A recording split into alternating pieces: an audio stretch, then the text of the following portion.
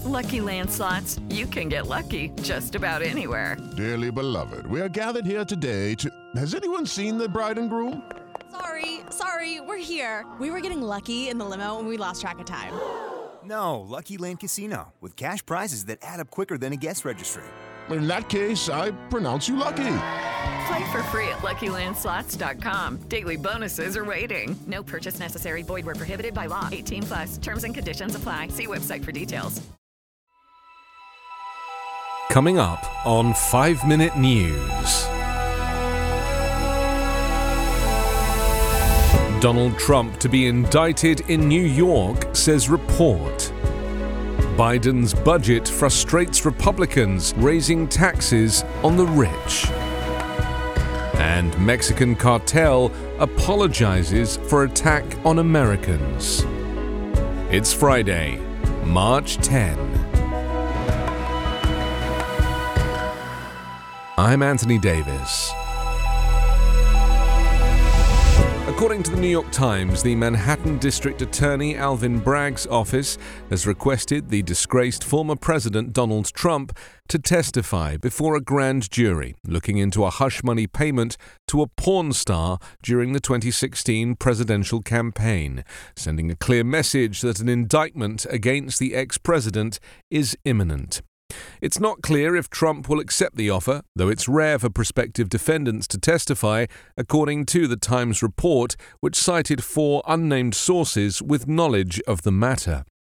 The case centers around a $130,000 payment then Trump fixer Michael Cohen made to porn star Stormy Daniels in an apparent attempt to keep her from going public with details of an alleged affair she had with Trump before he ran for office.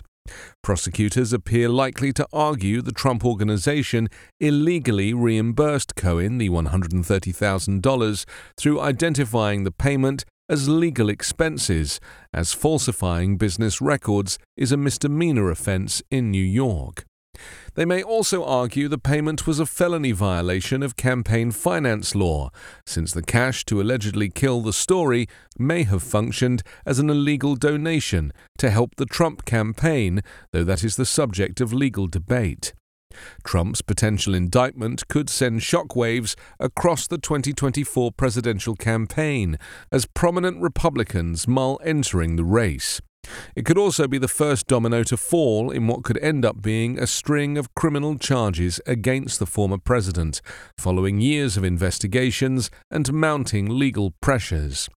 Trump is facing a federal special counsel investigation looking into his role in staging a coup which resulted in the storming of the U.S. Capitol, and his potential mishandling of classified government records, while a Georgia special grand jury recently wrapped up a probe into Trump's effort to overturn the state's 2020 election results. Trump is also facing criminal investigations into his business practices in New York State related to alleged financial fraud.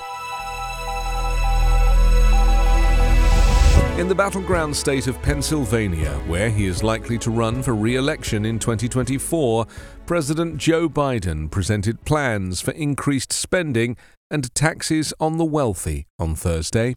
Speaking at a Union Hall in Philadelphia, the Democratic president pressed Republican rivals to be more fiscally responsible, citing proposals to reduce the U.S. deficit by over $3 trillion over 10 years by raising taxes on individuals making more than $400,000.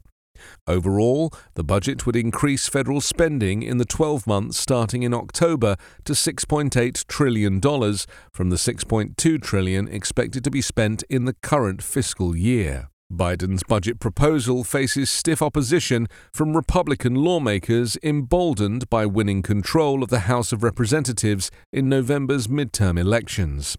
Large parts of his agenda are unlikely to even be enacted by this Congress.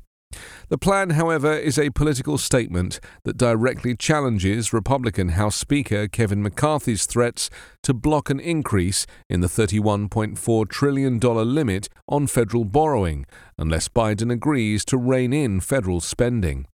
The president seeks to fund higher spending and narrowing the deficit by imposing a 25% minimum tax on billionaires and nearly doubling the capital gains tax from 20%, the White House said.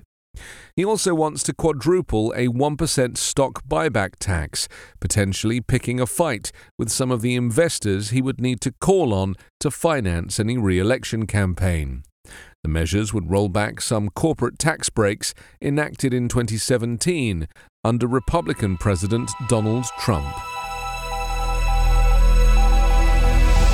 Suspected drug cartel members on Thursday handed over 5 purported henchmen as a would-be apology for the abduction of 4 Americans in the border city of Matamoros. 2 of the Americans and a Mexican woman died after gunmen opened fire on the U.S. citizens shortly after their arrival in Matamoros on Friday. The 4 Americans were found on Monday on the edge of the city, by which time 2 of them were dead. Mexican officials gave the bodies of the 2 dead men, identified as Shaid Woodard and Zindell Brown, to U.S. officials in Matamoros on Thursday afternoon, and they were taken across the border into the U.S.